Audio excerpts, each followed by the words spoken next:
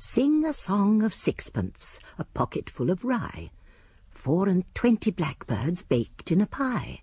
When the pie was opened, the birds began to sing. Wasn't that a dainty dish to set before the king?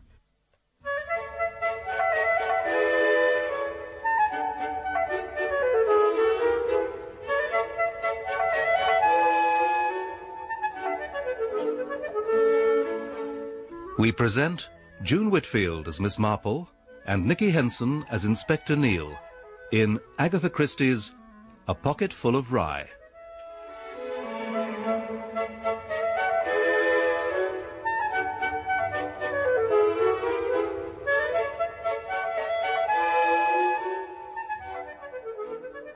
The king was in his counting-house, counting out his money.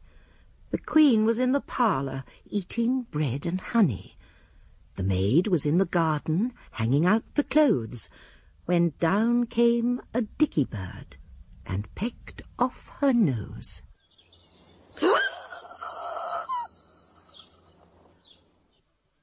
One of the little trials of living in a backwater like St. Mary Mead is that one can never hope to hang on to domestic servants for very long.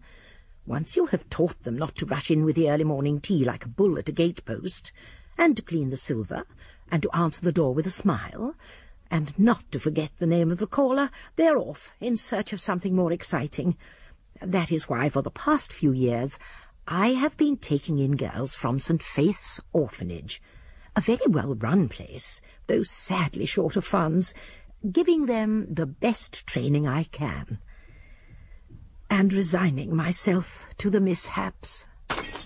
I didn't do it, Miss Marple. I can't think how it happened. Of course, even the St. Faith girls don't stay long. Gladys Martin went off and took a job in a cafe the moment she'd got a little experience. Not that I would have expected any better. She was a pathetically stupid girl. Well, it's a gayer life, isn't it? That was why I was quite surprised when I heard she'd been taken on as parlour-maid at Yew Tree Lodge by Mrs. Fortescue. It's not so hard on your feet, but you don't get so much freedom, of course.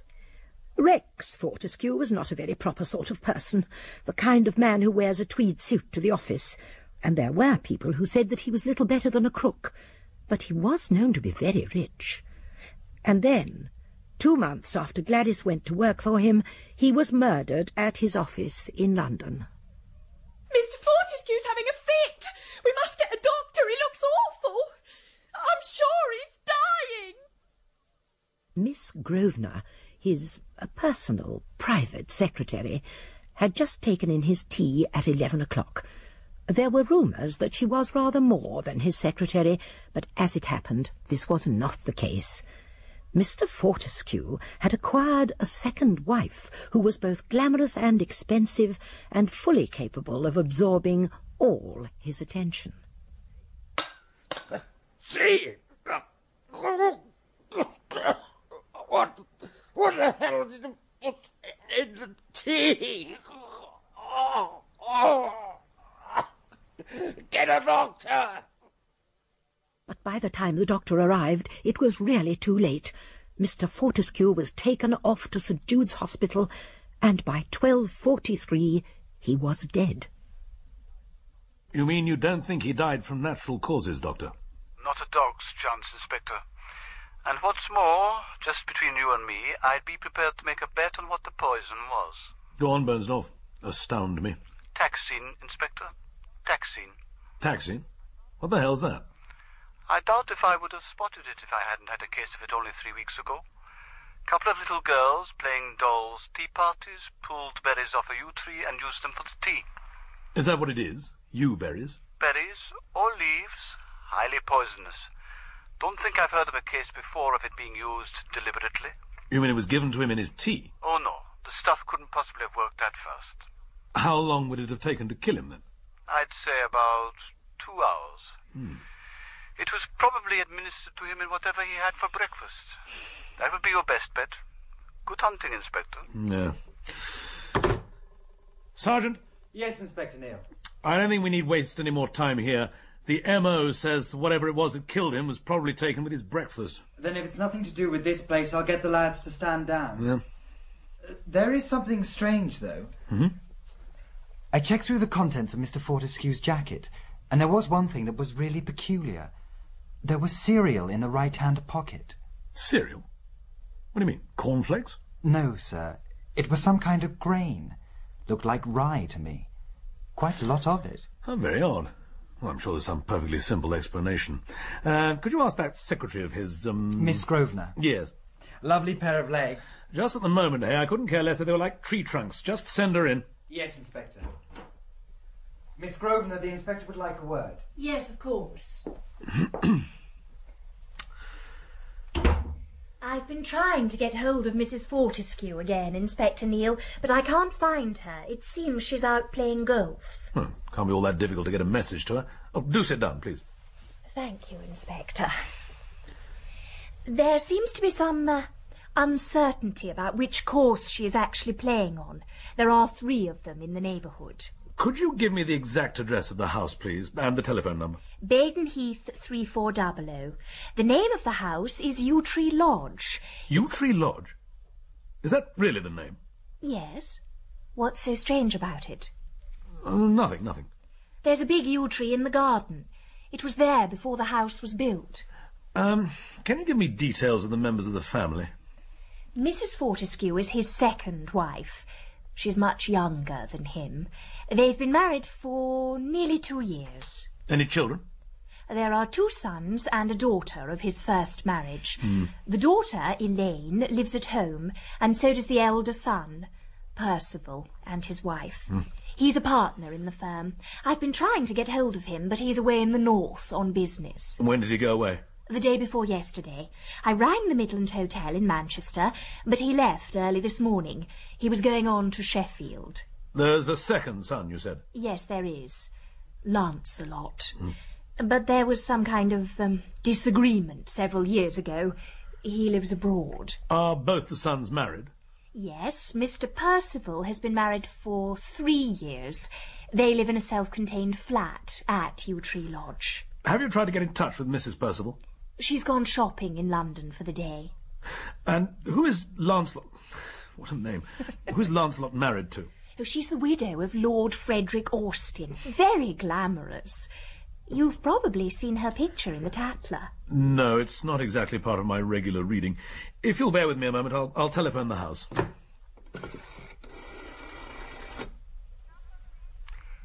Number, please. What was the number again? Baden Heath 3400. Baden Heath 3400. Trying to connect you. Why do the sons have such peculiar names? I believe that the first Mrs. Fortescue was a passionate admirer of Tennyson's Idylls of the King. Baden Heath 3400. I want to speak to Mrs. Fortescue or Miss Fortescue. Sorry, there aren't neither of them here. Are you the butler? That's right. Mr. Fortescue has been taken seriously ill. I know. They rang up to say so. But there's nothing I can do about it. Mr. Val's away up north, and Mrs. Fortescue's out playing golf. Mrs. Val's gone up to London, but she'll be back for dinner. And Miss Elaine's out with her brownies. Is there no one in the house I can speak to? Well, there's Miss Ramsbottom, but she don't ever speak over the phone. Perhaps you'd better speak to Miss Dove. I'll go and get her. Oh, thank you. Who's Miss Ramsbottom? She's the sister of the first Mrs. Fortescue. Quite an old lady, I believe, and distinctly odd. And Miss Dove? She's the housekeeper. A very superior sort Miss of... Dove speaking.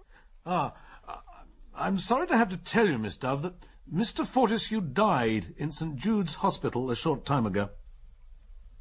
I see. I had no idea. It must have been very sudden. He seemed perfectly well when he left here this morning. You saw him before he left? Oh, yes. Well, what was it? His heart?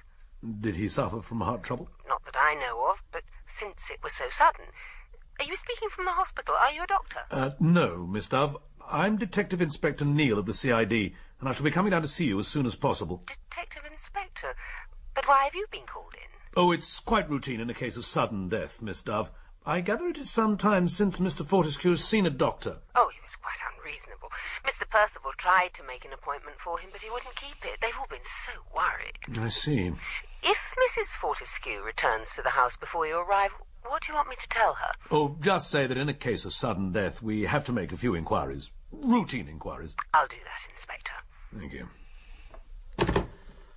So, they've been worried about him lately. Wanted him to see a doctor. You didn't tell me that, Miss Grosvenor? There didn't seem to be any need. He never seemed to be really ill. What did he seem to be, then? Well, just odd. Peculiar in his manner. Worried about something? Oh, no. It's we who were worried. Why so? It's so difficult to say. Sometimes he was quite boisterous. But once or twice, frankly, I thought he'd been drinking. He boasted and told the most extraordinary stories which couldn't possibly have been true. And he started to throw his money about. He wasn't... Well, he just wasn't like himself. As though he had something on his mind? It was as though he were looking forward to something exciting. As though everyday things didn't matter anymore. A big deal that he was going to pull off? Something like that. And the oddest people came round here to see him on business. People who'd never been here before. It worried Mr. Percival dreadfully. Why was that? Well, Mr. Percival's always been very much in his father's confidence, you see. His father relied on him. But lately... Lately they weren't getting along so well? Well, Mr. Fortescue was doing a lot of things that Mr. Percival thought unwise. Mr. Percival is always very careful and prudent. But suddenly his father didn't listen to him anymore, and Mr. Percival was very upset. Did they have a row about it? Mr. Fortescue was quite beside himself. He came right out into the typist's room. What do you mean by holding back that letter to Dunleavy and Holt? I just thought that before committing ourselves we ought to make sure that... Making sure? Checking up, never committing yourself? That's all you're good for, isn't it? But we hardly know these people. I know them, and that should be good enough for you. You know what you are, Percy? You're just a miserable, pettifogging little clerk. You've no conception of how to do business in a big way. That's not fair. I'm only trying to ensure... I shall get Lance home again. He's worth 10 of you, and he's married well. He's got guts, even if he did nearly end up on a criminal charge. Oh, dear. Perhaps I shouldn't have told you that. No, don't worry, Miss Grosvenor. What's past is past. Tell me, did he ever lose his temper with you? Oh, no. But then I would never have argued with him. Did he ever make a pass at you? Well, no, I couldn't exactly say that he did. There's just one other thing. Was Mr. Fortescue in the habit of carrying grain about in his pocket? You mean to feed pigeons or something? Could be. Oh, no.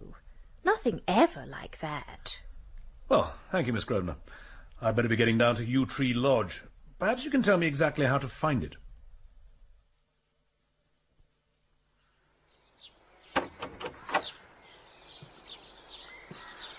And what can I do for you, sir? I'm Detective Inspector Neil of the CID. You're Mr. Crump, I take it. When you come in, Inspector? Thank you. Has Mrs. Fortescue come back yet? No, sir. Nor Mrs. Percival Fortescue? No, sir. Then I think I'd better see Miss Dove. Something he might have eaten for breakfast? You mean he died of food poisoning? Possibly. Oh, it seems most unlikely. Will you tell me exactly what Mr. Fortescue ate and drank before leaving the house this morning? He had tea, brought to his room at 8 o'clock. Breakfast was at 9:15. Mr. Fortescue had scrambled eggs, bacon, coffee, toast and marmalade. Who was at breakfast? Mrs. Fortescue, Miss Elaine, Mrs. Percival Fortescue. And did they all eat the same things? Mrs. Fortescue has only coffee, orange juice and toast. Miss Elaine and Mrs. Percival always eat a hearty breakfast. Scrambled eggs, cold ham, possibly a cereal as well. And what did Miss Elaine and Mrs. Percival have to drink? Mrs. Percival always has tea. But surely if it was a case of food poisoning... I did not say definitely that it was. You mean he was poisoned? I've never had anything to do with a poisoning before. It's not very pleasant. Well, I didn't do it, Inspector. But I suppose everyone will say that. Tell me something of the household here, off the record. Off the record? Very well. Let me start by saying I'm not bound by any feeling of loyalty to my employers. I work for them because it's a job that pays well. I would have thought that with your brains and education... I could have done better for myself, my dear Inspector. People will pay anything to be spared tedious domestic problems. I work only for the extremely rich, I run the household efficiently, and I engage the best staff available. Including the butler? There's always that trouble with a couple. Crump is here because of Mrs. Crump, who is one of the best cooks I've ever come across. He just about makes the grade. And what about the family? Oh, they're really all quite odious. The late Mr. Fortescue was a kind of crook that always likes to play safe. He was rude and overbearing and the most frightful bully. And Mrs. Fortescue? Adele was his second wife, as I'm sure you know. He met her at Brighton. She was a manicurist, about 30 years younger than he was. She married him for his money, of course. And how did that go down with the family? Mr. Percival and Elaine were simply livid about it. They treated her appallingly, but she took no notice. Tell me a little about Percival Fortescue. He's known as Val. He's a mealy-mouthed hypocrite. He's prim and sly and cunning. He was terrified of his father, but unlike him, he was mean about money. That's why he's been so long finding a home of his own. And his wife? Jennifer's weak and seems very stupid, but I'm not so sure. She was a hospital nurse before she married him, nursed Percival through pneumonia to a romantic ending. What about the daughter? Oh, one can't help feeling sorry for Elaine. She's one of those great schoolgirls who never grow up. She runs guides and brownies and all that sort of thing. Any love life? There was some sort of an affair not long ago with a disgruntled schoolteacher, but her father came down on the romance like a ton of bricks. And she didn't have the guts to stand up to him? Well, she did. It was the young man who ratted. I suspect it was only the money he was interested in. Elaine is not much to write home about, poor soul. And the other son? Lancelot. I've never met him. He's attractive by all accounts and a thoroughly bad lot. Some little matter of a forged cheque in the past. He lives in East Africa. Well, his father threw him out. Yes, but he couldn't exactly cut him off without a shilling, because he had already made him a junior partner in the company. They haven't spoken for years. All the same... Yes, Miss Dove? All the same, I shouldn't be surprised if Rex Fortescue had been planning to get him back here. What makes you think that? About a month ago, he had a terrible row with Percival. He found out something he'd been doing behind his back, and he was absolutely furious. Percival suddenly stopped being the blue-eyed boy. Ever since then, he's been quite different. Mr. Fortescue? Oh, no, Percival. He's been going about looking worried to death. That's very interesting. Now, what about Miss Ramsbottom? Well, she came here when her sister was still alive, Rex Fortescue's first wife. She has a room of her own on the second floor, does her own cooking and all that. She's quite a character. She was a lot older than her sister. She never cared for Mr. Fortescue, and she simply loathes Adele. Shouldn't Mrs. Fortescue be home by now? Yes, she shouldn't be long. It strikes me as very odd that even if there are 3 golf clubs in the neighbourhood, no one's been able to contact her. It would not be so odd, Inspector, if she didn't actually happen to be playing golf at all. But I was distinctly told that she was. She took her golf clubs and announced her intention of doing so. She was driving her own car, of course. And who was she supposed to be playing golf with? I think it possible that it might be Mr. Vivian Dubois. I see. Now, I think I'd better talk to the girl who served breakfast. Gladys, I'll send her in. She'll probably be scared to death. I didn't do anything, sir. I didn't really. I don't know anything about it. I never said you did. Now, come and sit down here.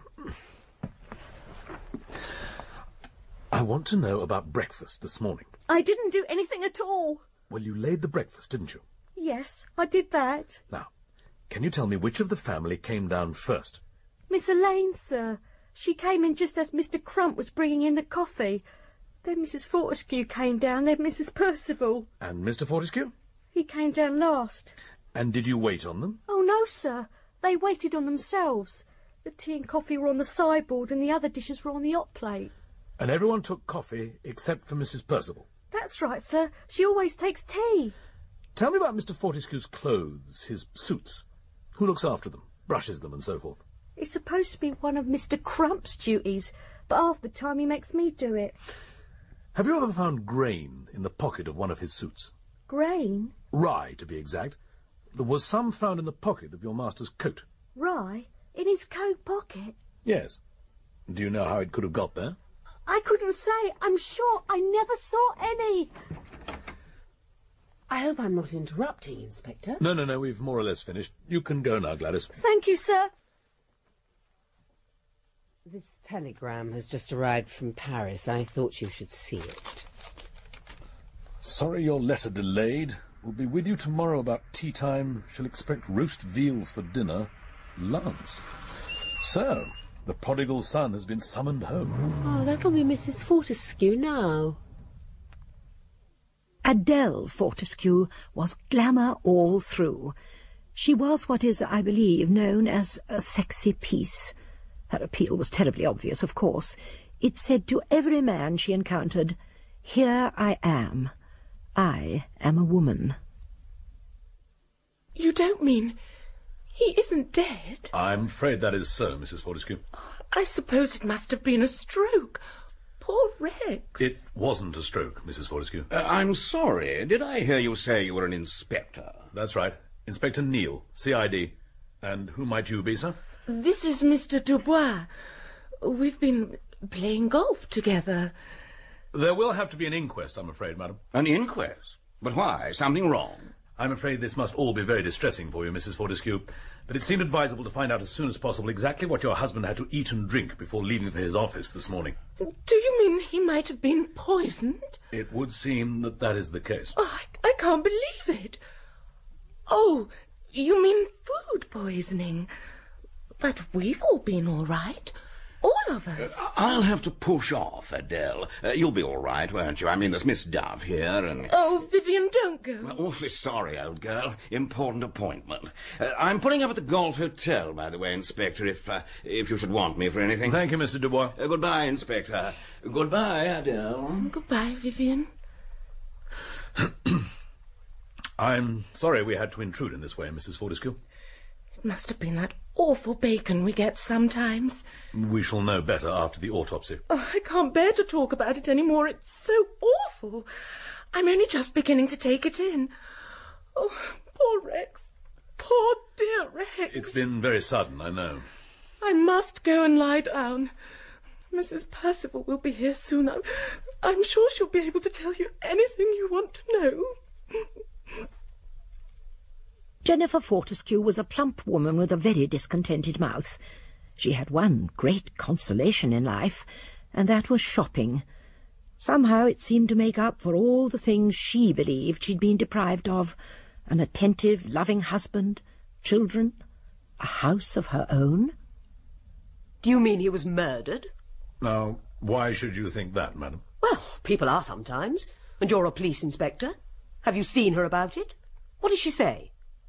What did who say, madam? Adele, of course. I always told Val his father was crazy to go and marry a woman years younger than himself. And now look what's come of it. A nice mess we're in. Pictures in the papers. Reporters swarming round the house. What was it? Arsenic? The cause of death has yet to be established. But you already know, don't you? It seems possible that Mr. Fortescue's illness resulted from something he'd eaten at breakfast. Breakfast? But I don't see... You don't see what, madam? I don't see how she could have done it then, unless she slipped something into the coffee, when Elaine and I weren't looking. She would have had to have been very quick. I thought you might like to know that your tea is ready for you in the library, Mrs. Val. Oh, thank you, Miss Dove. Yes, I could do with a cup of tea. I feel quite bowled over. I don't think she's ever heard of the word slander. Is there anything I can do for you, Inspector? I think I'd better have a word with the cook, Mrs. Crump. Police, indeed. Coming in here and asking nasty questions. I'd have you know that everything I've sent up to the dining room has been just as it should be. No bad food's ever been served in this house. No one is saying anything of the kind, Mrs. Crump. There is just one thing I'd like you to tell me. Have you ever seen any yew berries in this house? Never touch yew berries, my old mother always used to say. Nasty, poisonous things. Is that what's supposed to have done it? We don't know yet, for sure. Well, I'd never allow anything like that in my kitchen, if that's what you're suggesting. And what's more, if you Excuse me, Inspector, but I thought you'd like to know that Miss Elaine has returned. Ah, thank you, Sergeant. I'll see her at once. She's in the library, sir. Miss Dove's with her. It's so awful. I didn't think that I cared for him at all. I thought I hated him. But that isn't so. I do mind. I mind terribly. I can see that it must have come as a terrible shock, Miss Fortescue. Do you know what the really awful thing is, Inspector? It's that his death makes everything come right. Gerald and I can get married now. I can do everything that I've always wanted to. If only it hadn't happened this way. I don't want Daddy to be dead. I think it might be better if I took Miss Fortescue to her room, Inspector. Yes, of course. If you could just tell me where I can find Miss Ramsbottom. Her apartment is at the top of the stairs by the drawing room, Inspector. But I should warn you, you may find her a little odd. I haven't got a wireless. I beg your pardon? If it's the licence you've come about, I wouldn't let one of those things anywhere near me. It's not the wireless, Miss Ramsbottom. Well, what is it, then? I'm sorry to have to tell you that your brother-in-law, Rex Fortescue, was taken suddenly ill and died this morning. Struck down in his arrogance and sinful pride. Well, it had to come. I'm afraid this must come as something of a shock to you. I cannot say that I am unusually disturbed. He was always a sinful man. I never liked him. It seems possible that he was poisoned. Wouldn't surprise me in the least. But I didn't poison him, if that's what you want to know. Have you any idea who might have wanted to? Plenty of people have wanted to murder Rex in their time. A very unscrupulous man. And old sins have long shadows. Have you anyone particular in mind? If you want my opinion, the butler looks to me a bit of a rascal. And that parlour maid is definitely subnormal. I think you'd better go now. If you ask me, I'd say it was the wife. Nobody is asking you, Sergeant. But yes, I suppose it often is the wife in cases like this. Or the husband, of course. I mean, she's a very attractive woman, sir. And years younger than her husband. And she certainly had the opportunity, all right, and the motive. And what would be the motive, Sergeant? The money, sir. I imagine Rex Fortescue would have left her most of it. And there was that man she was supposed to be playing golf with, Mr. Dubois. Do you suppose he might have been in on it too? Yeah, it's difficult to say. From what little I've seen of him, I'd say he was too fond of his own skin. Bit too careful. At this stage, though, I'm not prepared to rule anybody out. Adele Fortescue isn't the only one who had the opportunity, or the motive, come to that. No, sir, I suppose not. There's the daughter, Elaine, and the daughter-in-law, Mrs. Percival Fortescue. The daughter was mixed up with a young man whom her father didn't want her to marry, and he definitely wasn't marrying her unless she had the money. That gives her a motive. As for the daughter-in-law, I wouldn't like to say. I don't know enough about her yet. You don't think that one of the servants might have... No, Sergeant, I don't. The parlour-maid and the cook handled the breakfast, but I don't see how either of them could have made sure that it was Rex Fortescue who got the tax in and nobody else. And what about the housekeeper, sir? Miss Dove? I grant you she's something of an unknown quantity. Mystery lady. But why on earth should she want to murder her employer? No, Sergeant, before we start jumping to any conclusions, I need to talk to the two brothers, Lancelot and Percival. Mr. Percival Fortescue returned to his London office from his business trip to the north first thing the following morning. This has come as a terrible shock to me, Inspector Neal, as you can well imagine. He was the kind of man who seemed to have been born at the age of 45 and come into the world sitting at his desk and waiting for his secretary to take dictation. Are you telling me that my father was deliberately murdered by someone? It would seem so, yes. And have you formed any idea, any suspicion as to whom it might be? It's early days yet, Mr. Fortescue. Oh, yes, I suppose it is. All the same, it would be helpful if you could give us some idea of who your father intended to leave his money to. His testamentary dispositions? Yes, sir. Well, my father made a new will on the occasion of his second marriage. A sum of £100,000 was to be left to his new wife absolutely, and £50,000 to my sister Elaine. I am his residuary legatee. I am already, of course, a partner in the firm. There was no bequest to your brother, Lancelot? No. There was an estrangement of long standing between my father and my brother. And are they still estranged? That is so. Then perhaps you will tell me what this means. Miss Dove received it yesterday. We'll be with you tomorrow about tea time. Shall expect roast veal. Well, I can't understand it. I really can't. Seems clear enough, Mr. Fortescue. Your brother is arriving back in England today. But that's just not possible. I can't understand it. Your father said nothing about it? He certainly did not. It's unforgivable to go behind my back and send for him. You've no idea why he would do such a thing? Well, of course I haven't. But he's all on a par with his behaviour recently. He's out of his mind. You must forgive me, Inspector. For a moment, I'd forgotten that he was dead. Well, if you'll excuse me, Mr. Fortescue, I'd better be on my way. I want to be at the airport when your brother's plane gets in. In a way, I'm dreading the whole idea. City life just isn't my style. Up on the 908, back on the 515. I'm far more at home among the down-and-outs. Got to settle down sometime, my darling. Well, since the old boy seems to have had a change of heart, I'd be a fool not to take advantage of it. Fancy Percival, of all people, blotting his copybook. Mind you, he always was a sly one. I don't think I'm going to like your brother much. Percy and I never got on. That's all there is to it. And yet, you know, I've always wondered whether it wasn't Percy who... Well, go on. Was he behind that cheque business? That time when the old man kicked me out because he was convinced I'd forged a cheque. Was it Percy who set it all up? So that you be chucked out of the firm? I wouldn't put it past him. I wonder what he'll say when he discovers that the prodigal son is about to be welcomed home. Lance, the paper that man's reading there. Do you see? Mystery death of high-flying financier. Doesn't it say Rex Fortescue? Good Lord, I think you're right. I say, terribly sorry, but please, could I possibly have a look at your paper?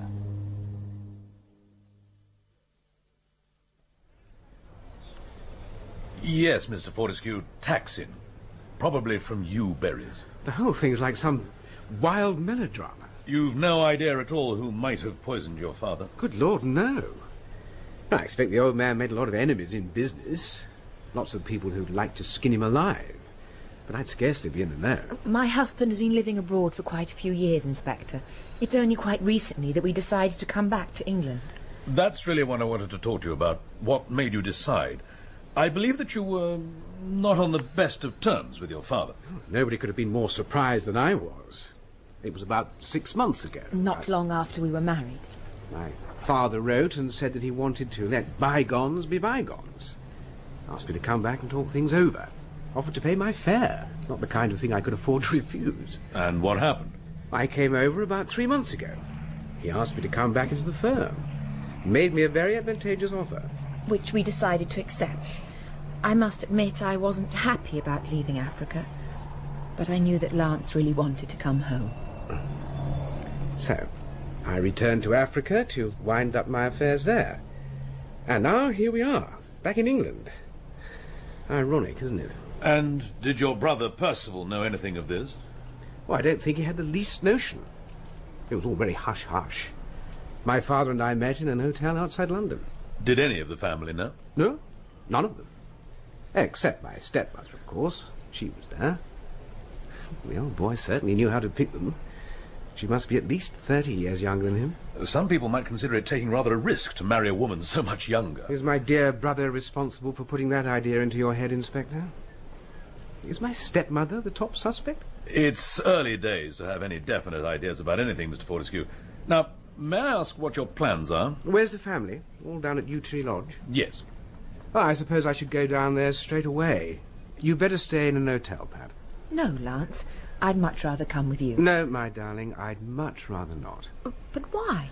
Well, frankly, Pat, I'm not too sure about what kind of welcome I'm going to get. I'd like to test the temperature before I bring you down there. And I don't want to take any risks on a house where there's a killer at large. May I speak to Mrs. Fortescue, please? Who shall I say it is? Mr. Dubois. I don't quite know what the correct term is for a man like Mr. Dubois nowadays. In my day, he would have been described as a gigolo. Whatever he was not a gentleman. Is that you, Adele? Vivian, thank God you phoned. Oh, my darling, it's been so awful. Don't call me darling over the phone. It isn't safe. But, darling... And listen, don't telephone and don't write. But, Vivian... The letters I wrote you did burn them as you promised. I will burn them, darling. Of course I will. You must burn them now. Straight away. Promise me.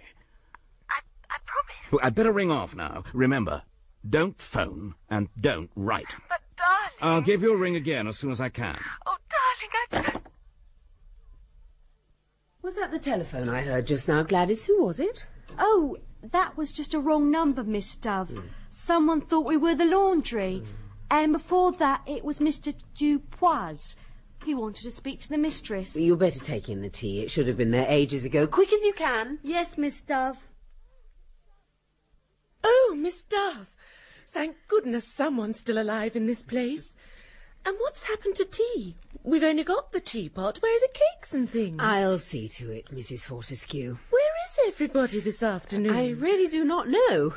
Miss Fortescue came in a little time ago. I think Mrs. Percival's writing letters in her room. That woman never stops writing letters. She takes a positive delight in death and disaster. It's utterly ghoulish. Whatever's happened to tea? There's a tray standing in the hall with cakes and things on it. What's it doing there? I'll see to it at once, Oh, Miss speed it up, Fortescue. please, Miss Dove. I'm starving. Oh, hello, Mrs. Val. I didn't know you had been out. I went into the garden for a breath of air. Help me off with my coat, will you? It's so cold. I should be glad to get to the fire. What are the tea things doing there? Oh, Gladys seems to have gone off somewhere. I'll take the tray in now. Give it to me. You see to the door. Thank you. That's very kind. I suppose it is an emergency. Hello. You must be Mr. Lancelot Fortescue. The very same. Where's your luggage? This is all there is. I've paid off the taxi. And is your wife with you? She won't be coming. At least, not yet. Then come this way, won't you, Mr. Fortescue? Everyone's in the library. Thank you. Lance? Oh, Lance! Is it really you? Well, I'd hate to think of you throwing your arms round a perfectly strange man, little sister. Oh, and you must be Jennifer, Val's wife. I'm afraid that Percival's been detained in town. He has to see to everything.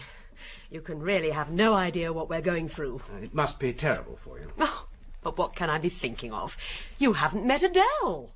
Adele, my dear, this is... Oh, but I have. How are you, stepmother?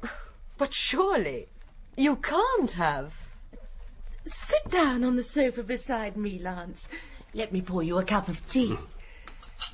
I'm so glad you've come, Lance. We badly need a man about the house. You must let me do everything I can to help. It's been so awful. We've had the police here. I know. They met me at the airport. What did they say? Did they tell you that they think he was poisoned? And they seem to think that it might have been one of us. Well, that's their problem. Now, let's get down to this delicious tea. It's a long time since I've seen anything like this. Is Aunt Effie still with us? Oh, she's alive, all right. But she won't come down and have meals. She's very peculiar. She was always that. I must go and see her after tea. At her age, one does really feel that she ought to be in some kind of home. Heaven help any old ladies' home that got Aunt Effie in their midst. This is delicious. Can I tempt you to a piece of chocolate cake, Lance? Oh, most certainly. You'll find that I'm very easily tempted, stepmother. I don't know where the girl's gone. Went off without a word to me, and she knew it was Crump's day off.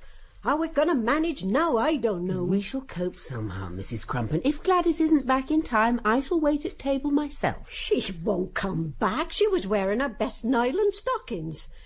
She's got a young man, you know, Miss Dove, though you wouldn't think it to look at her. Albert, his name is. Gonna get married next year, or so she'd have you believe. But what about the tea things? They're still laying in the library. Who's going to clear them away? That's what I'd like to know. I'll see to it, Mrs. Crump. I'll go and do it now. Oh, Mrs. Fortescue, I didn't realise you were in here all by yourself. Shall I turn the light on? Mrs. Fortescue, what's the matter? Oh, my God. Well, Doctor, what was it? Cyanide.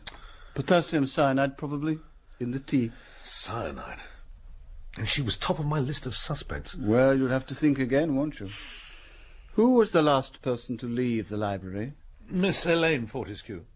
She said her stepmother was perfectly well when she left, pouring herself another cup of tea. Her last, I should imagine. I'm sorry to disturb you, sir. Yes, Sergeant, what is it? We found her, sir. Found who? The parlour-maid, sir. Gladys. Well, what about her? It was the housemaid, sir. She remembered that she hadn't brought the clothes in that were hanging on the line. She went out there with a torch to get them in, and she almost fell over the body. Body? Gladys. Strangled she was, with a stocking round her throat. Been dead for hours, I'd say. And, sir, somebody had done a wicked joke on her. What do you mean? A clothes peg. There was a clothes peg clipped on her nose. That was what made me so very angry.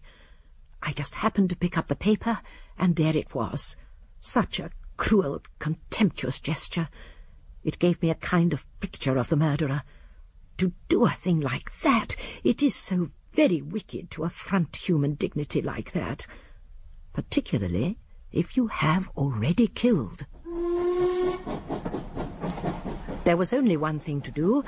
I caught an early train from St. Mary Mead, and 2 changes, and a taxi ride later. Not an easy journey. I was standing outside Yew Tree Lodge.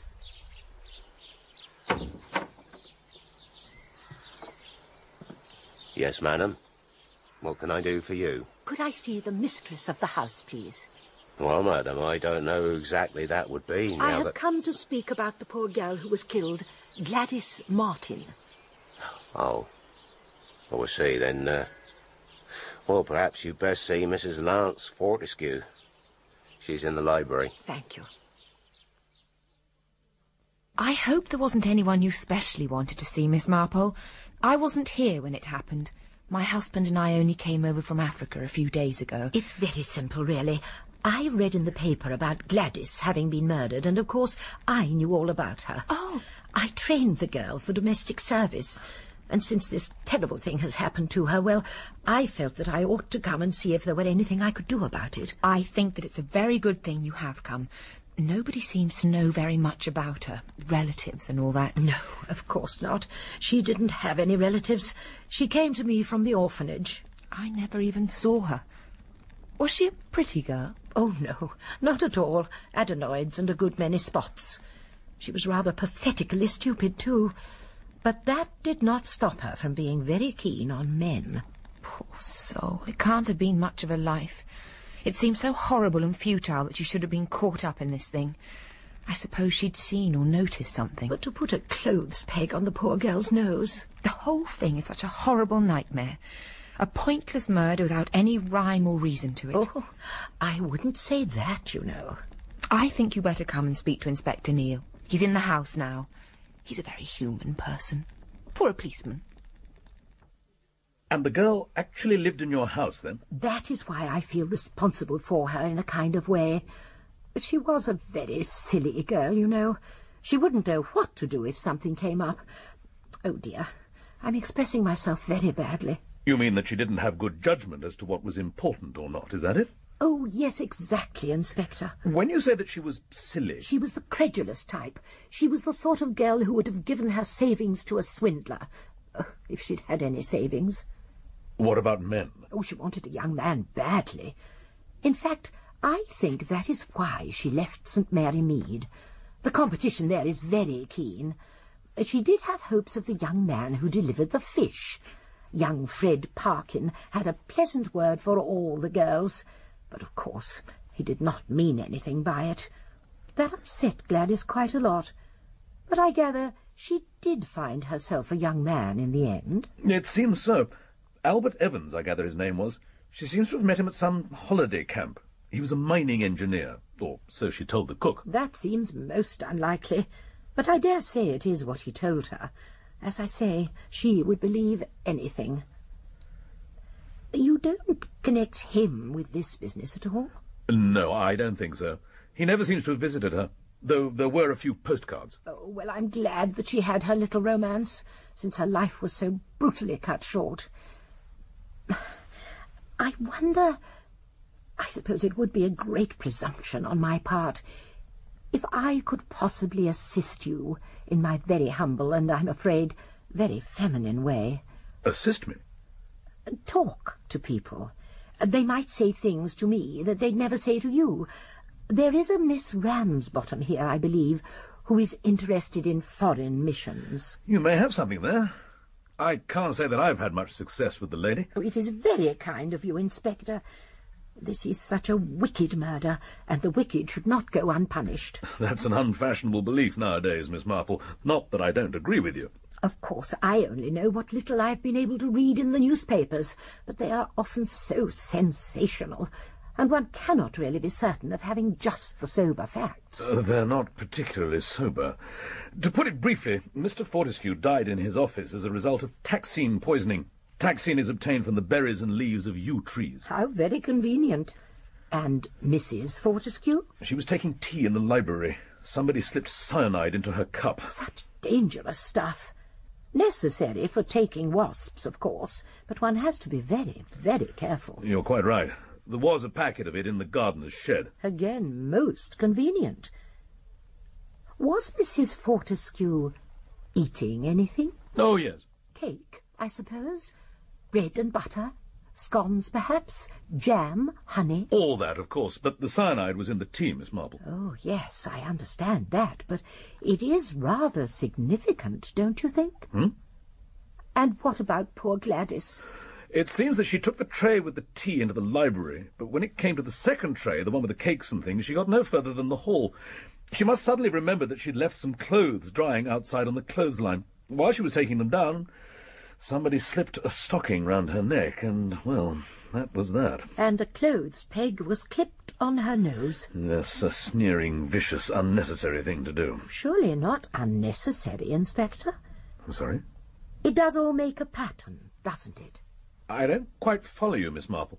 No, I think there was probably a reaction against nursery rhymes when you were a little boy. Of course, it is a great impertinence on my part, saying this sort of thing to you. No, say anything you like, Miss Marple. Well, I know I'm very old and rather muddle-headed, but what I mean to say is, have you gone into the question of blackbirds? Blackbirds? Sing a song of sixpence, a pocket full of rye. 24 blackbirds baked in a pie. When the pie was opened, the birds began to sing. Wasn't that a dainty dish to set before the king? But I still... The king was in his counting-house, counting out his money. The queen was in the parlour, eating bread and honey. The maid was in the garden, hanging out the clothes, when down came a dicky bird and pecked off her nose. Good Lord. I mean, it does fit. It was rye in his pocket, wasn't it? Yes, it was. There you are. And Rex means king, of course, and he was in what you might call his counting-house, and Mrs. Fortescue was the queen in the parlour, eating bread and honey. Yes. And so, of course, the murderer had to put a clothes peg on Gladys's nose. That is why you think I should make inquiries about blackbirds. I think it might be wise, because there must be blackbirds. Come in. I'm sorry to disturb you, sir. Very well, Miss Marple. I'll look into the matter. If you'd care to take a look over the things in the girls' room, I'll arrange for it to be opened for you. Oh, that would be most kind of you, Inspector. As I say, I have not the least desire to interfere.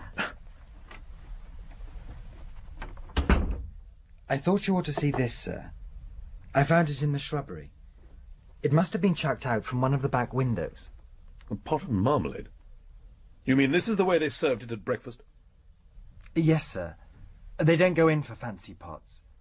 And Mr. Fortescue was the only one who ever took marmalade for breakfast. Well, that made it very simple, didn't it? Of course, we'll have to have it analysed for any traces of taxine. Where is the marmalade kept? They order the marmalade and jams in batches of 6 at a time. They put a new one in the pantry when the old one's getting low. Which means that it could have been tampered with days before it was brought to the breakfast table, by anyone who had access to the house. Yes, sir. Did I gather that you wanted to give the old biddy the keys to the girl's room? Yes, Sergeant. She may be an interfering old busybody, but there's just a chance that she'll find something that we've missed. She's got quite a reputation at the Yard. Sir Henry Clithering thinks the world of her. Well, there's no accounting for appearances, sir. Well, now I think I'll have a word with Miss Dove. I need to find out exactly when she last saw Gladys Martin alive. It was in the hall. She was mooning about as though she was waiting for someone. I told her to bring in the tea. And you yourself were coming from where? From upstairs. I thought I heard the telephone ringing in the hall. And Gladys had answered it, presumably? Yes, she said it was a wrong number. And that was the last you saw of her? Yes, it was. And when did Mr. Lancelot Fortescue arrive? It would have been about 20 minutes later. I thought he'd arrived earlier, but... What made you think he'd arrived earlier?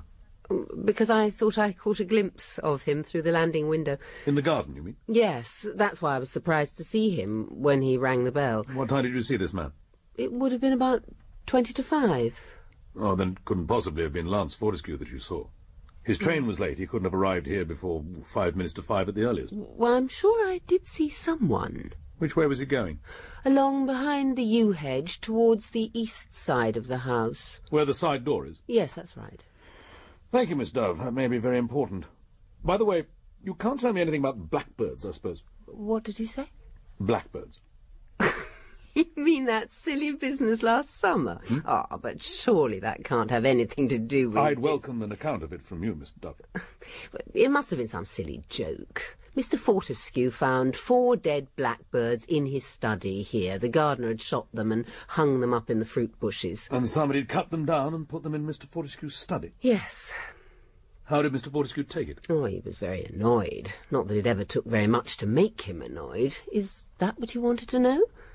For the time being. Well, then I'd better be getting on. I need to see to the guest room. Somebody coming to stay? Rather the opposite. We had prepared a room for Mr. Gerald Wright, a friend of Miss Elaine's. He arrived at the Golf Hotel here the day after Mr. Fortescue's death. The day after? Miss Elaine wanted him to come and stay here, but in view of the other 2 tragedies, it seemed more suitable that he should stay where he was. At the Golf Hotel? I think perhaps I should have a word with Miss Elaine. He's a schoolmaster. We're not actually engaged. Didn't seem quite the right time. What was your father's attitude towards Mr. Wright? He didn't understand him. He wouldn't allow him in the house. Gerald's an intellectual, you see.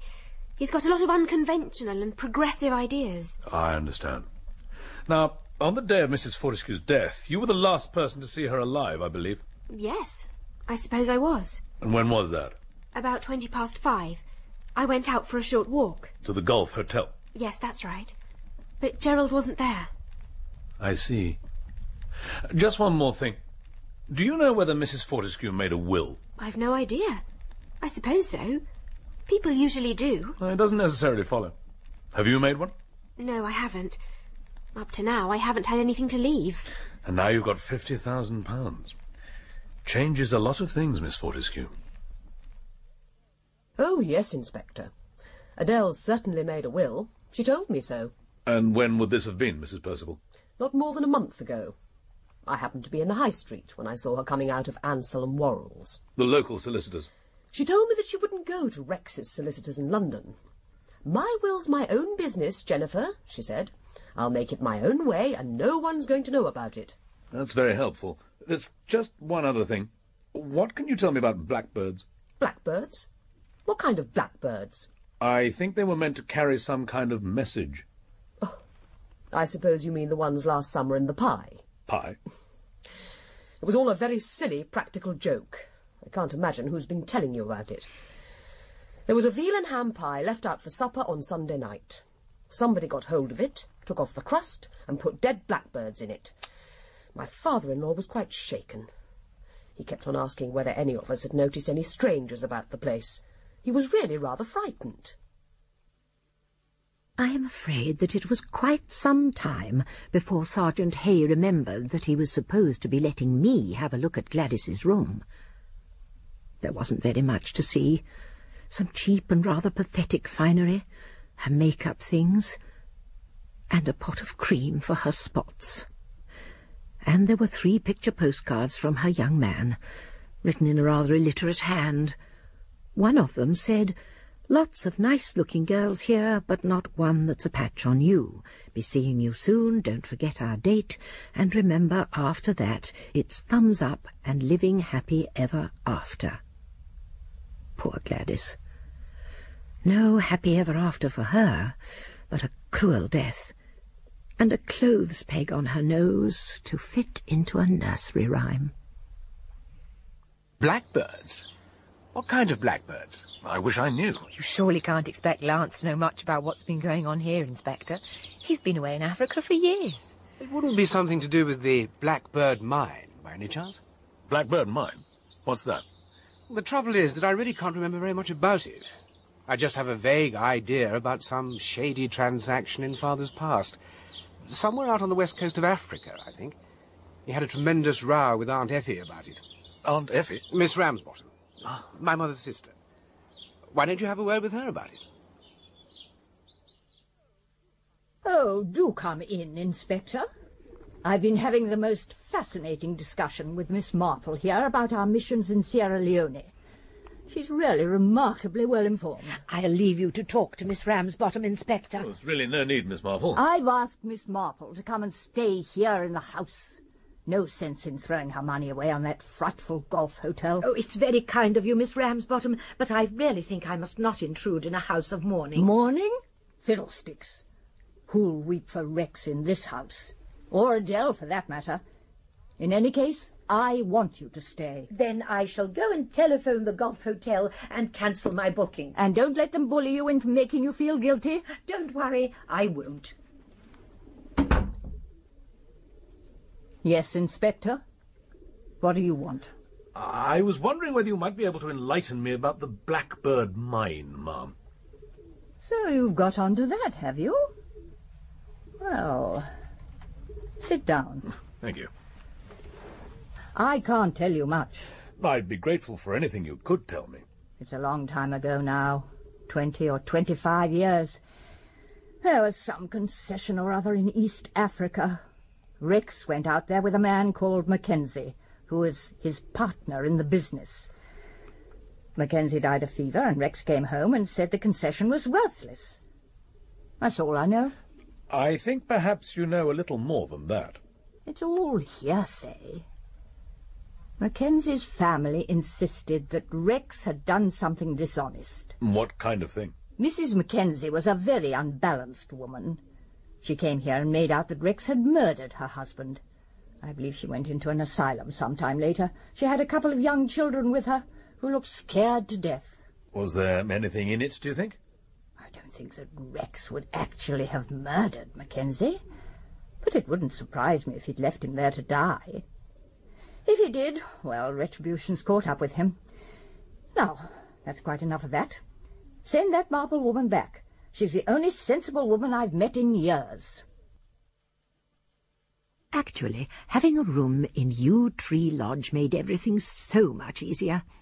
I could sit in a corner of the drawing-room with my knitting, and nobody would really be aware that I was taking any notice of them.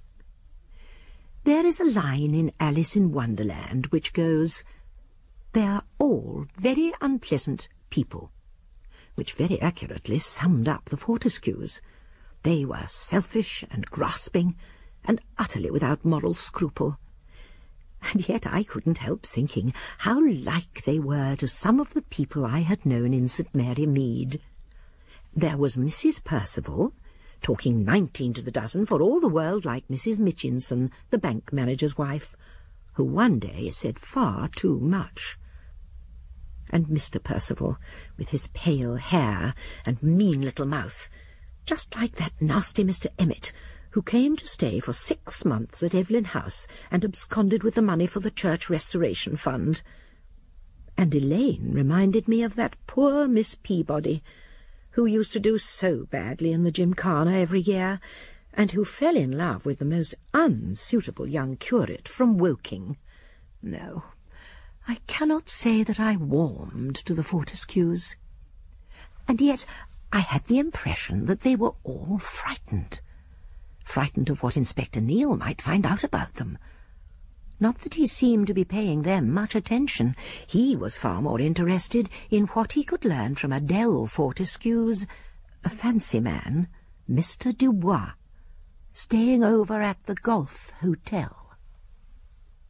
A lovely woman. A really charming woman. We often played golf together. I believe you called at Yew Tree Lodge on the afternoon of her death. Oh, no. I didn't do that. I never went near the house. You were seen in the garden of Yew Tree Lodge at about 4:30. Well, I may have passed that way, but I never went into the house. You didn't go in through the side door and up to Mrs. Fortescue's room?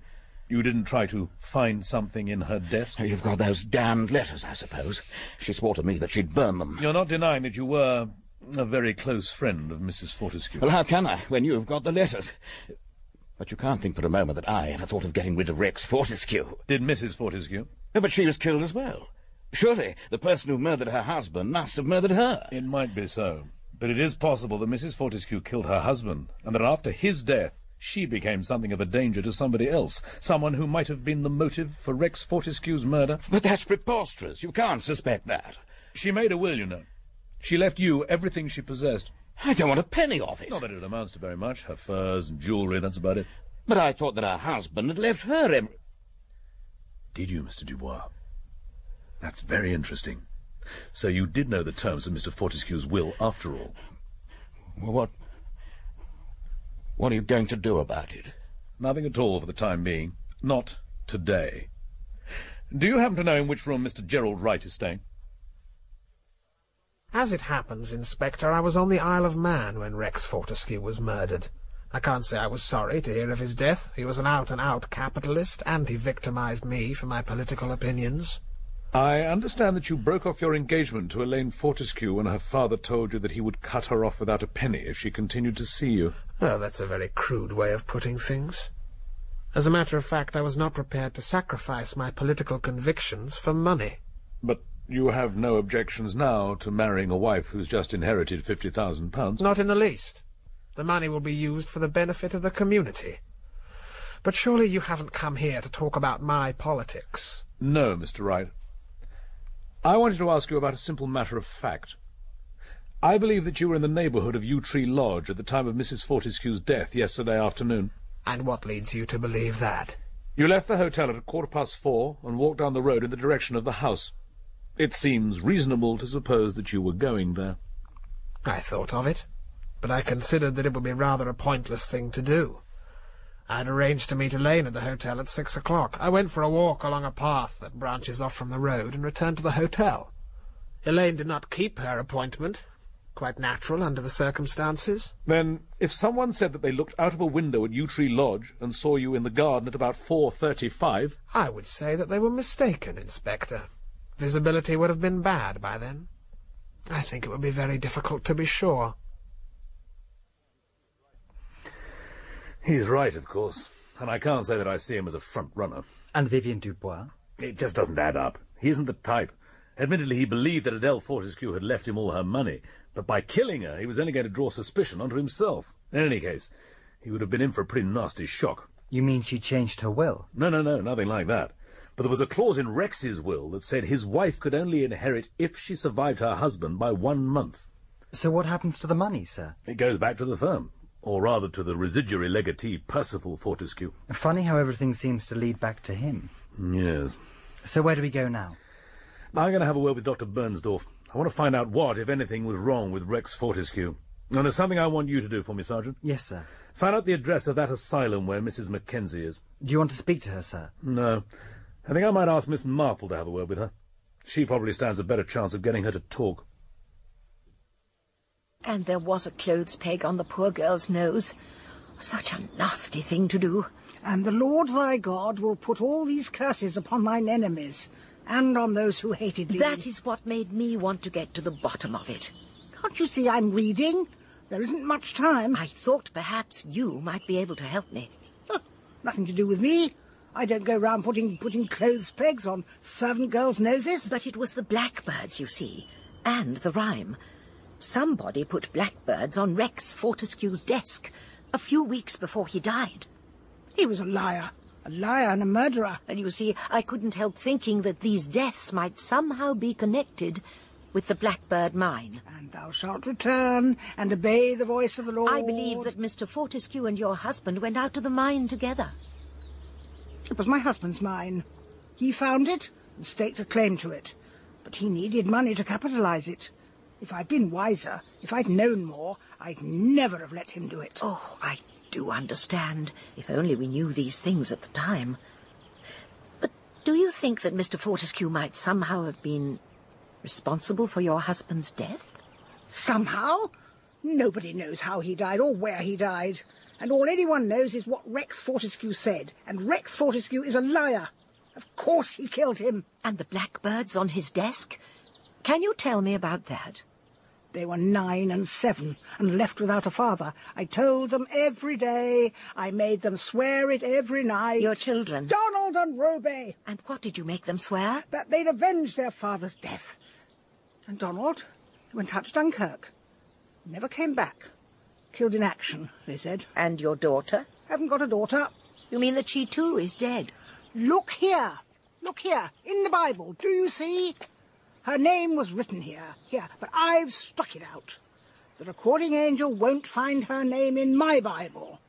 She didn't keep faith, and so I cut her out. There isn't such a person as Reuben Mackenzie any longer. Now I want you to go away. I don't want to talk to you anymore. I want to read my Bible. Good morning. Can I help you? You must be the glamorous Miss Grosvenor. I don't think No, we haven't met. I'm Lancelot Fortescue. Oh! We should be seeing quite a lot of each other in future. Is my brother in? No, not yet. Then but... I'll sit in his office till he gets here. Oh, Inspector. Didn't expect to find you in here. Morning, Mr. Fortescue. You've come to take up your duties, I suppose. So you've heard I've decided to come into the firm? Your brother told me so. Did he now? With enthusiasm? The enthusiasm was not marked. Poor Percy. I'm only trying to put the wind up him, you know. I couldn't really stand office life. I'd stifle in a place like this. I just want to make him sweat a bit. Get a bit of my own back. Your own back? For what? Oh, it's old history now. There was a little matter of a cheque, I understand. Would that be what you're referring to? You do your homework, Inspector. Yes, it was the cheque. I've always suspected that my brother has... Talk of the devil. Good morning, Inspector. Good morning. Hello, Lance. You didn't tell me you were coming in today. I felt a zeal of work sweeping over me. Where would you like me to start? Nowhere, just at present.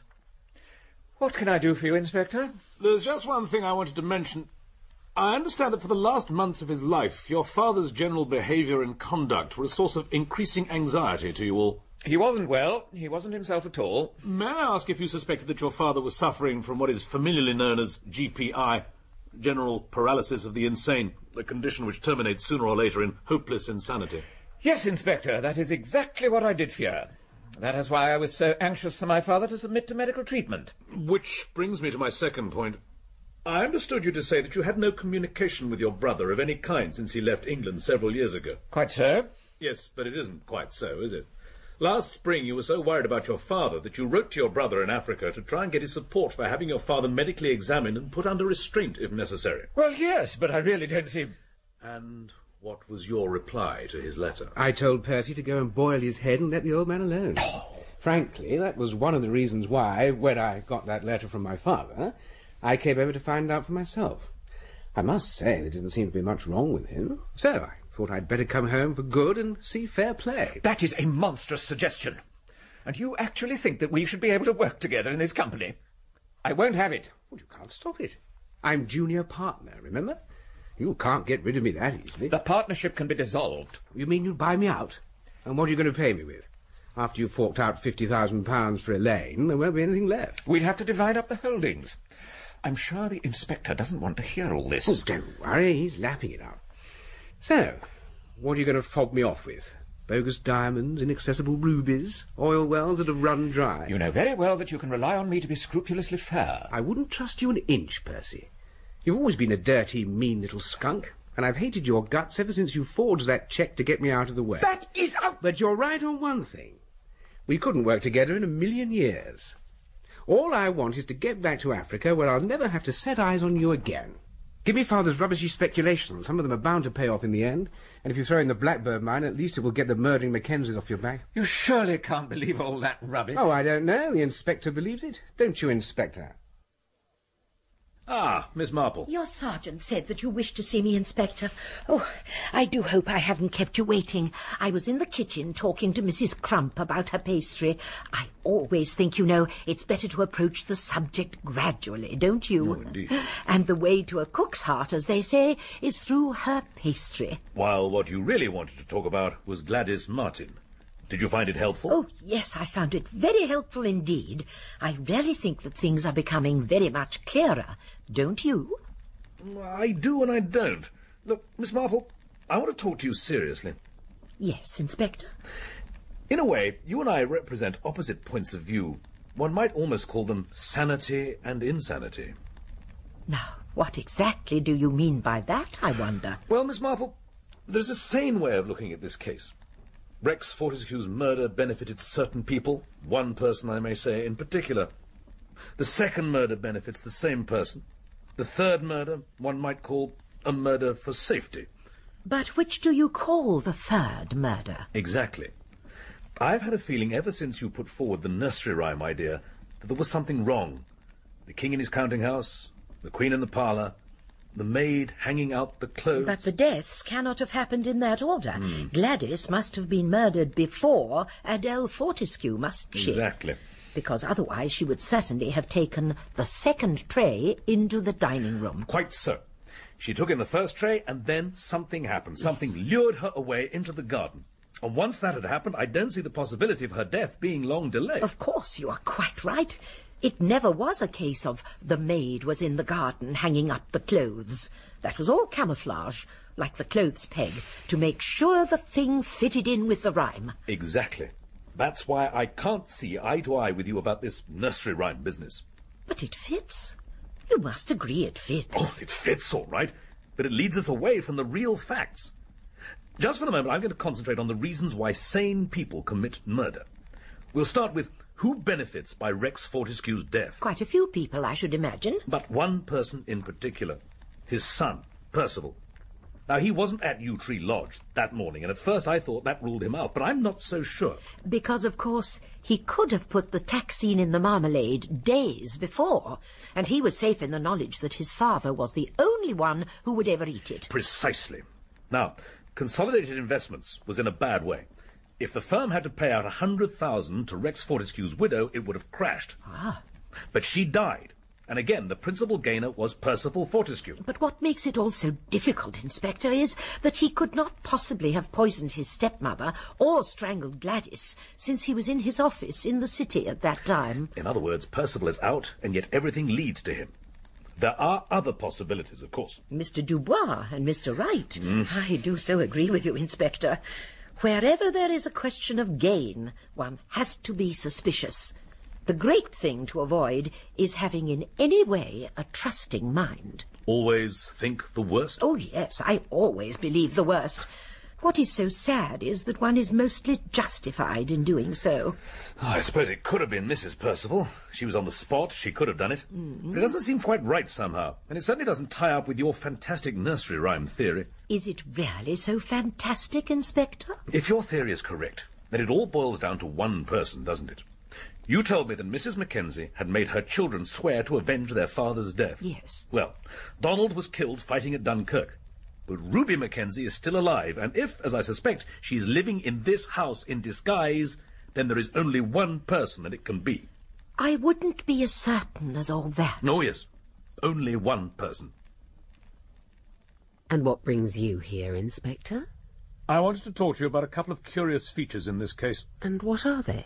To begin with, there's the strange circumstance of the rye found in Rex Fortescue's pocket. I agree, it is very curious, but I really cannot think of any explanation. And then there are the blackbirds on Mr. Fortescue's desk and in the veal and ham pie. You were here at the time of both these occurrences, I think. Yes, I was. It seems such a purposeless, spiteful thing to do. Perhaps not entirely purposeless. What do you know, Miss Dove, about the Blackbird mine? I don't think I've ever heard of it, Inspector. Tell me, is Miss Dove really your name? What an extraordinary question. Are you suggesting that it is not? That is exactly what I'm suggesting. I believe that your name is Ruby Mackenzie. And what do you expect me to say to that? Do you want to see my birth certificate? That might be helpful, or it might not. You could be in the possession of the birth certificate of a Miss Dove, a friend, perhaps, or someone who had died. It really is quite a dilemma for you, isn't it, Inspector? Do you deny categorically that you are Ruby Mackenzie? I shouldn't really like to deny anything. It's up to you to prove that I'm this Ruby Mackenzie, whoever she is. Prove it if you can, Inspector. The old tabby's looking for you, sir. Do you mean Miss Marple? Yes, sir. But I was talking to her not half an hour ago. She says she's got something important to tell you. Oh, very well. Where is she? I believe she's in the library, sir. You see, we never really finished our little talk, did we? I was not quite ready then to put my cards on the table. I mean, I wouldn't like to make any accusations unless I was sure about it. Accusations? You mean you think you know who the murderer is? Well, I know who killed Rex Fortescue. It was the marmalade which clinched the matter, showing how, as well as who, and well within the mental capacity. Whose mental capacity? Oh, I am sorry. I'm afraid I find it difficult sometimes to make myself perfectly clear. I think it might be better if you were to start at the beginning. Yes, of course. And the beginning is Gladys.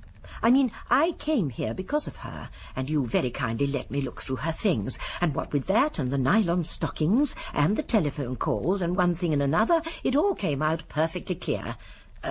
I mean about Mr. Fortescue and the taxine. You have a theory as to who put the taxine into the jar of marmalade? Oh, it is not a theory, I know. You know? It was Gladys, of course. Are you telling me that Gladys Martin deliberately murdered Rex Fortescue? Oh, of course she didn't mean to murder him, but that is what it amounts to. It was she who put the taxine in the marmalade.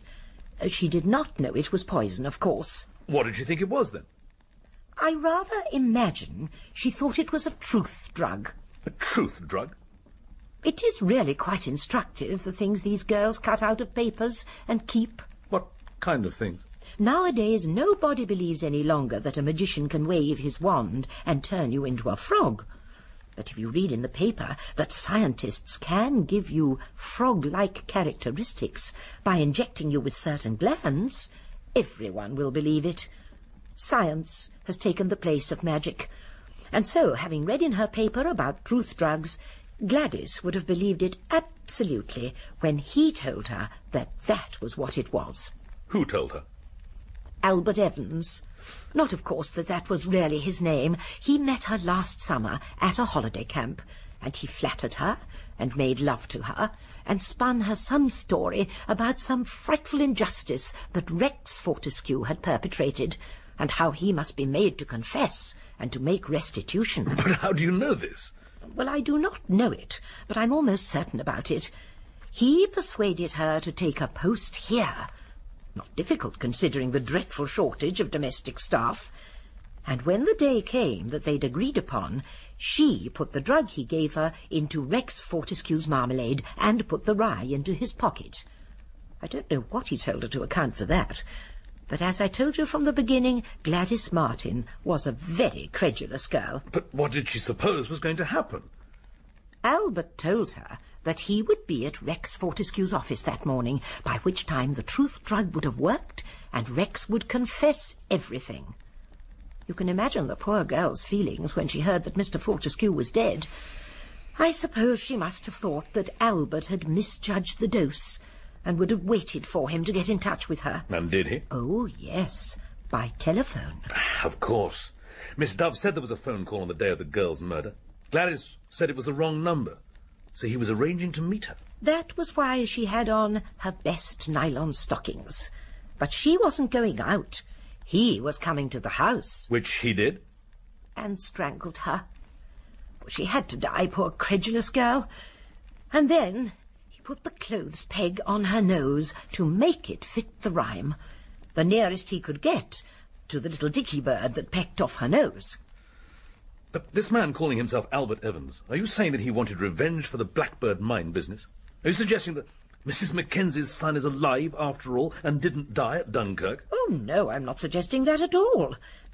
Don't you see, Inspector, all this Blackbird business is a complete fake. It was used by somebody who'd heard about the blackbirds. The ones on the desk and in the pie? Oh, yes. They were real enough, you see.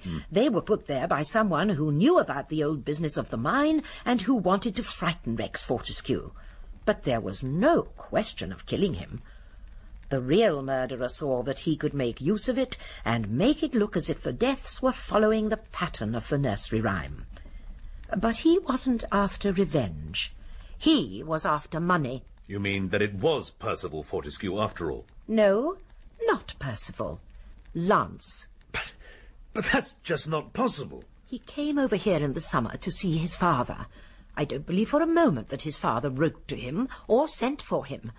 Lance was determined to arrange a reconciliation with his father and to get himself a profitable position in the family firm. His father probably sent him back to Africa with a flea in his ear. But Lance had recently got married, and the pathetic pittance he was living on was not enough for the two of them. He was genuinely in love with Pat, who is a dear, sweet girl, and he wanted to lead a respectable, settled existence. For the first time in his life. And in his terms, that meant having a lot of money. While he was in England, he heard about the blackbirds on his father's desk and in the pie, and he jumped to the conclusion that Mackenzie's daughter was in the house. Who would be an ideal scapegoat for the murder. Yes. I think he must have realized that his father's mental state was putting the whole company in danger, and that if he didn't act quickly there would be a complete crash.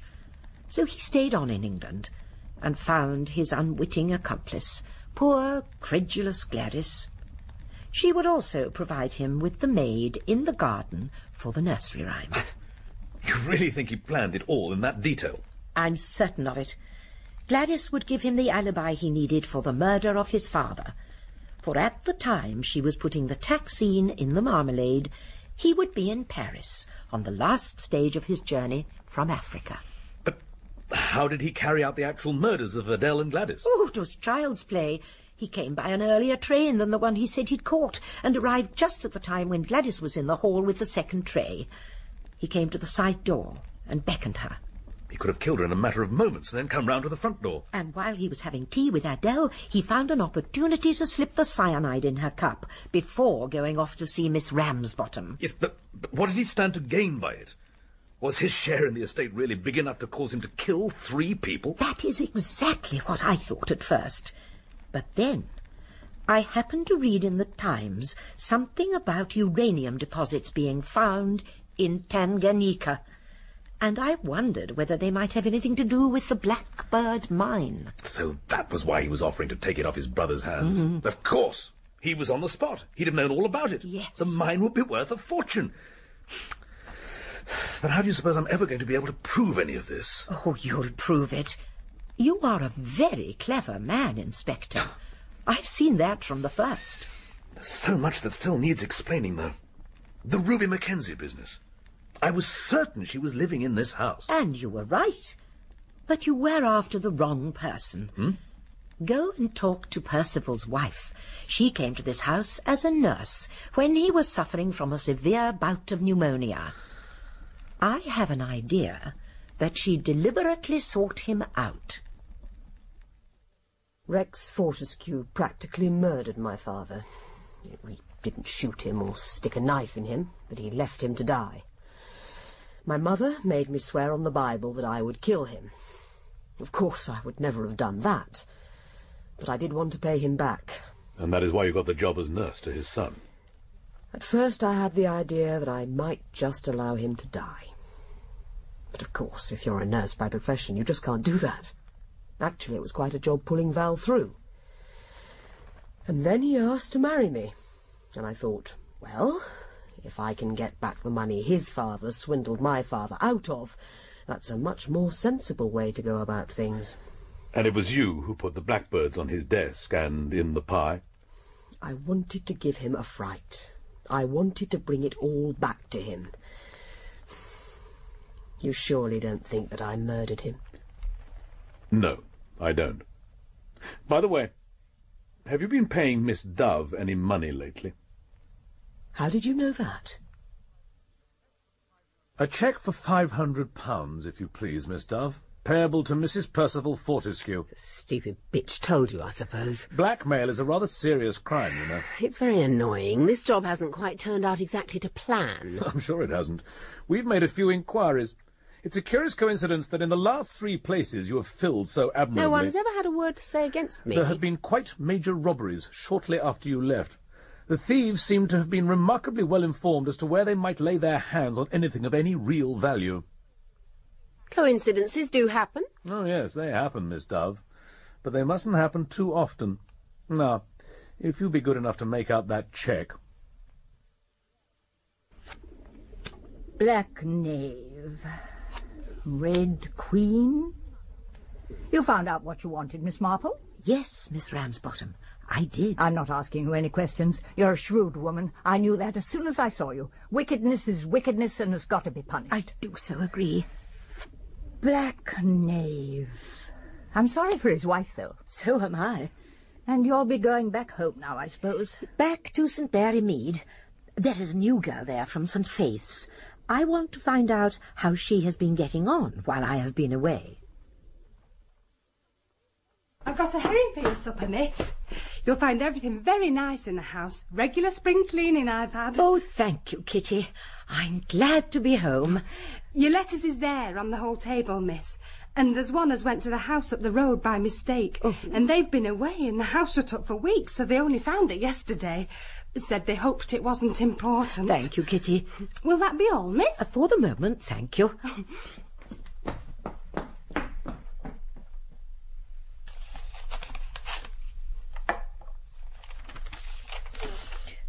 Dear Madam, you'll have seen the newspapers. It was murder, they say, but it wasn't me that did it. Not really, because I would never do anything wicked like that, and I know Albert wouldn't either. I'm telling this badly, but you see, we met in the summer, and we was going to be married. Only Bert has been swindled out of his rights by this Mr. Fortescue, who's dead. Bert has this friend who works in a place where they make what you call a truth drug. Bert told me to be sure to give it to Mr. Fortescue with his breakfast. So I put it in the marmalade, but it must have been too strong. But I know it wouldn't be Bert's fault. The police are here, and I haven't heard from Bert. Oh, Madam, if only you could come here and help me, they'd listen to you. If you could only come here and talk to them. Yours respectfully, Gladys. P.S. I'm enclosing a snap of Bert and me, taken by one of the boys of the holiday camp. Bert doesn't know I've got it. He hates being photographed. But you can see, Madam, what a nice, kind boy he is. Poor, silly, trusting, deluded girl. And to meet with such a heartless killer. But at least he won't escape justice now. I can make sure of that. Kitty? Yes, Miss Marple? I'd like a cup of tea, please. It's been a long journey.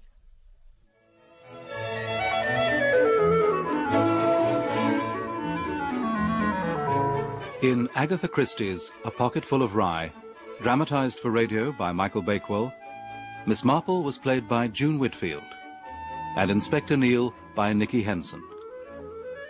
Miss Dove, Kristin Millward, Gladys, Clara Mackey, Sergeant Hay, Joshua Taub. Rex Fortescue, Derek Waring, Percival, Peter Yapp, Jennifer, Natasha Pine, Lance, Ian Masters, Patricia, Annabel Mullion, Elaine, Deborah Berlin, Adele, Becky Hindley.